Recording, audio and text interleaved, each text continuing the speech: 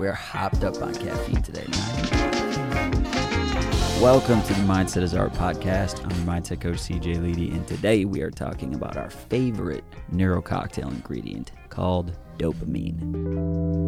It's responsible for a lot of the best feelings in life, including motivation, drive, interest, learning, desire, and more. But first, can you identify the following sounds?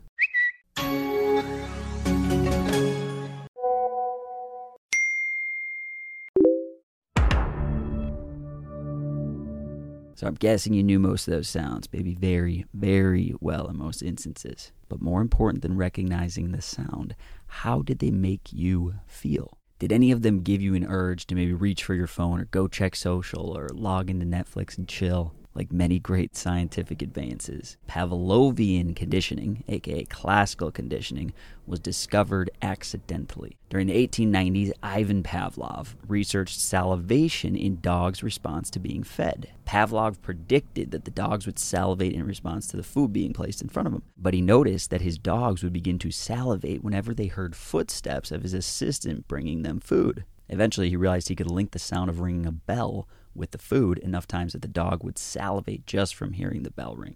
So as humans, we probably like to fancy ourselves above our canine best friends, but the truth is our brain has been shown to produce dopamine just after hearing the sounds I just played. Same deal. It's not a real text message, it's just the sound of a text message, but it makes you think that you're getting a text message. Your brain interprets it as such, just like the bell to the dog. So we have associated those sounds around experiences that have triggered our dopamine releases in the past and are now programmed to release dopamine simply by hearing the sound. So is this a problem? Because I just said that dopamine is responsible for a lot of the greatest things in the world, right? Motivation, learning, desire. So what's the problem? Well, the problem is dopamine is also related to our greatest vices. Because it is released around great pleasures, it makes us want more. So unfortunately, some of the pleasures that is released around aren't necessarily the healthiest things for us. So do you find that you use Netflix or social media or gaming or TV as a form of escaping from something uncomfortable, or as a way to drown out some sort of uncomfortability in your own thought process?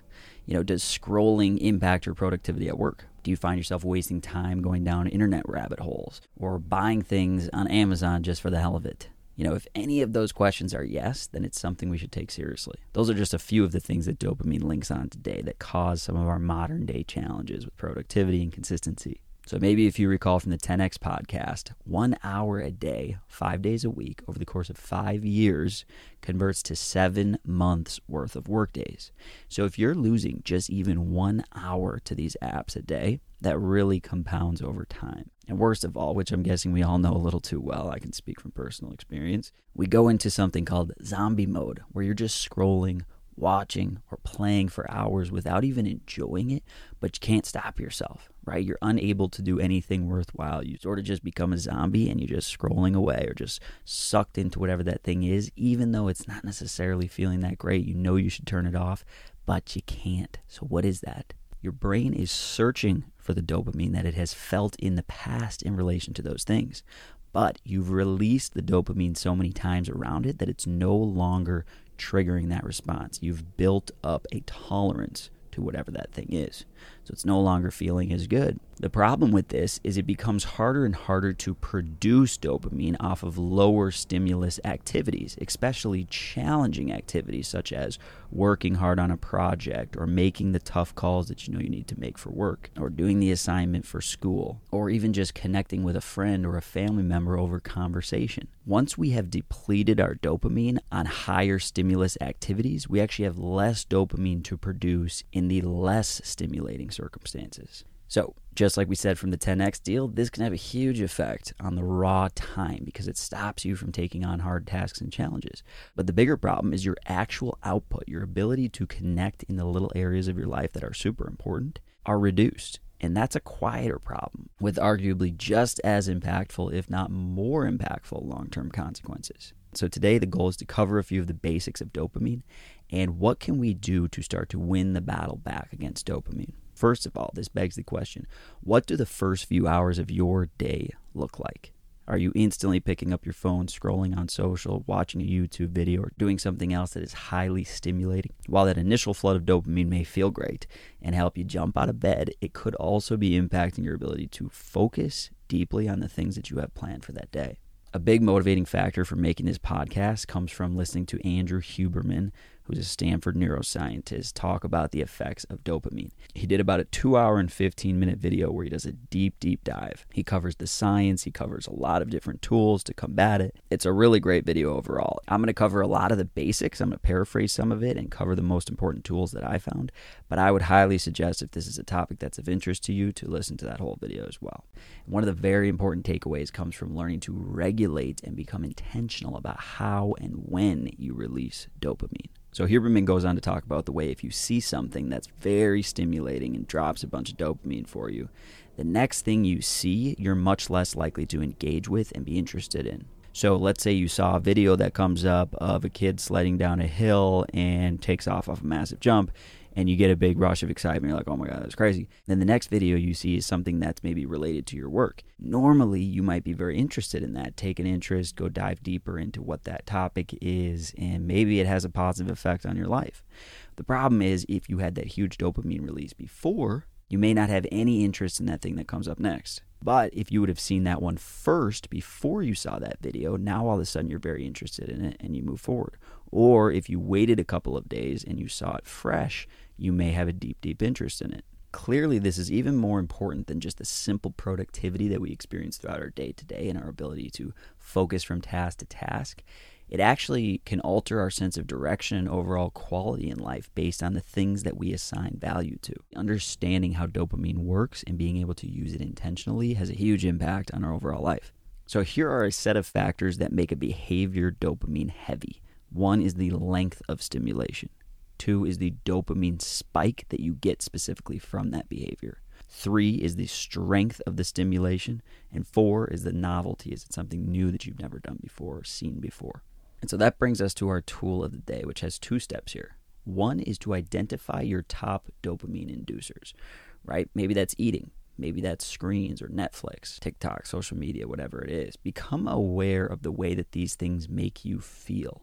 Do your own little test and study the way that they're influencing your behavior. So if you tune into a bunch of social media in the morning, how does it affect your drive later on in the day, your ability to focus on deeper tasks? Then do an opposite where you say, okay, I'm not going to look at any social media for the first 4 hours of the day. How does that affect my ability to get things done? So that's step 1. Take an honest look at where you are with your dopamine regulation. Step 2 is we're going to cover 5 different options that you can use to start combating however severe your dopamine habits are. If you're maybe the true extreme zombie moder, or somebody just needs a little help here and there. So some of these are from Huberman's podcast, and a few of the other ones are just from studies that I've done or processes that I've used in the past. So we're going to start simple. Number 1 is start your day with intentionally low dopamine. Wait until you have completed a few of your toughest tasks before you allow yourself to look at social or do anything that is specifically dopamine inducing. So you could also delete certain apps during the week like I do. I delete my Instagram, all my social medias from Monday to Friday on any important big work week that I know that I don't want to just be habitually tuning in and flipping through that shit. I also recently bought a standard old school alarm clock that I have in my bedroom, and I leave my phone in the living room. I take care of all my business the night before, set it out there to charge, and I use the alarm clock there. So it's forcing me to not be sitting there in bed before bed, and also not when I wake up. I don't have the option to flip around and launch a bunch of dopamine into my brain. So that's 1. Be intentional about how you start your day, how you finish your day as it relates to dopamine. Number 2, practice safe dopamine. So this is about deploying dopamine on things that you intentionally want to feel it during. So Huberman talks about you can actually learn to release dopamine around the effort and the process of things that you're going after. And it's by telling yourself, whether it's a lie or whether it is serious, that I enjoy the hard work, I enjoy the struggle, I enjoy the working out process. It's not just about the reward afterwards of, oh, I'm done and I feel good or whatever it is. You want to learn to link dopamine to the actual process of doing the activity. I enjoy being at work. I enjoy whatever it is. Learning to tell yourself that and changing the vocabulary in your brain and forcing yourself to feel that way and release those dopamine hits while you're doing the activities that you know are productive is a great way to start reorienting your mind. He also talks about the way that gratitude has been shown in many studies to increase dopamine in a healthy way. So spending time to think about the things that you're thankful for is a great way to positively produce dopamine. So that's number 2, practice safe dopamine. So number 3, modify your environment. Start with your phone. Disable notifications. Go through the notification section in your phone and disable all of them, ideally, except for the most important couple. Utilize your phone on Do Not Disturb often. Also set up your bedtime apps and make sure that you're disabling notifications during certain time windows. You can also set activity limits on your apps, such as social media sites. You can set, okay, I only want to look at these for 15 minutes a day or a half hour a day or whatever it is. It will remind you every time that you hit your limit. If you found that the TV is a big issue for you, you've got a bad habit of watching TV excessively, take the TV and put it in the closet for a week. Remove that habitual addiction. So whatever is getting you in your environment, take a look around. What things are you using as a dopamine release in a form of escapism? And how can you modify it, remove it, put it in the closet, whatever you got to do with it? Number 4, force a rock bottom. All right, use this one wisely because it can sometimes cause more of a problem if not done correctly. This is sort of a Tony Robbins technique. People will come to you and say, hey, I really want to quit smoking. And you go, okay, let's quit smoking. I want you to show up with 2 packs of cigarettes to my office. They'd show up, okay, why do you want me to bring cigarettes if I'm, not going to be smoking anymore? He would have them sit down. He'd say, okay, light up a cigarette. And they'd start smoking a cigarette. He'd say, come on, smoke it faster, smoke it faster, smoke it faster. He would make him sit there and smoke a cigarette, smoke a cigarette, smoke a cigarette until they literally threw up. So we went so far to the extreme that now they had a bad memory and a bad experience around this specific thing. So maybe you're like, I don't have that bad of an addiction to social media or whatever it is. But deep down, you kind of know that you're doing it a little bit too much. Sometimes you need to trigger yourself to remember the fact that it's a problem. So sometimes you got to go a little too deep and have that wake-up call of like, holy shit, dude, what are you doing? This is a total waste of time. Snap yourself out of it. Again, use that one wisely because that can be done wrong in many ways. Option number 5 is a full-on dopamine detox. So if you're really feeling extreme about it, you can take it to that level where you literally cut out all things that are the negative releases of dopamine for you.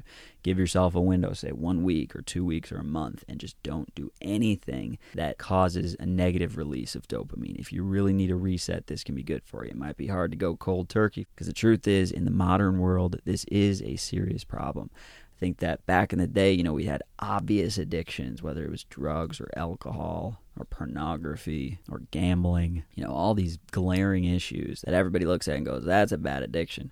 But now we have these subtle addictions that aren't as noticeable, don't seem as bad. Everybody's doing it. You're on your phone already for other good purposes, so it's hard to tell the difference. But the problem is our brain is creating these dopamine releases around these little areas that don't seem as significant or as glaring. Nobody's going to give you an intervention because they say, hey, you've been on social media too much. They don't even know, right? Most people aren't looking over your shoulder the entire time you're on the phone, and sometimes you're kind of on autopilot, zombie mode anyway, so you're not paying that close of attention. So just become a little bit more conscientious, a little bit more aware. That's step 1, right? Become more aware of the ways that you are releasing dopamine. And step 2, based on how serious of an issue it is for you, take a few of those steps to start to regulate the way that you release dopamine. Find healthy things to release dopamine on, and if you find that you're not releasing dopamine on the healthiest of stuff, then try to rewrite some of those habits. That's what we're working with today. Say if you have tools that you use to regulate your releases of dopamine, I'd love to hear about them. You can reach me at coach@cjleedy.com. This is the Mindset is Art podcast, and thanks for going to MI with me.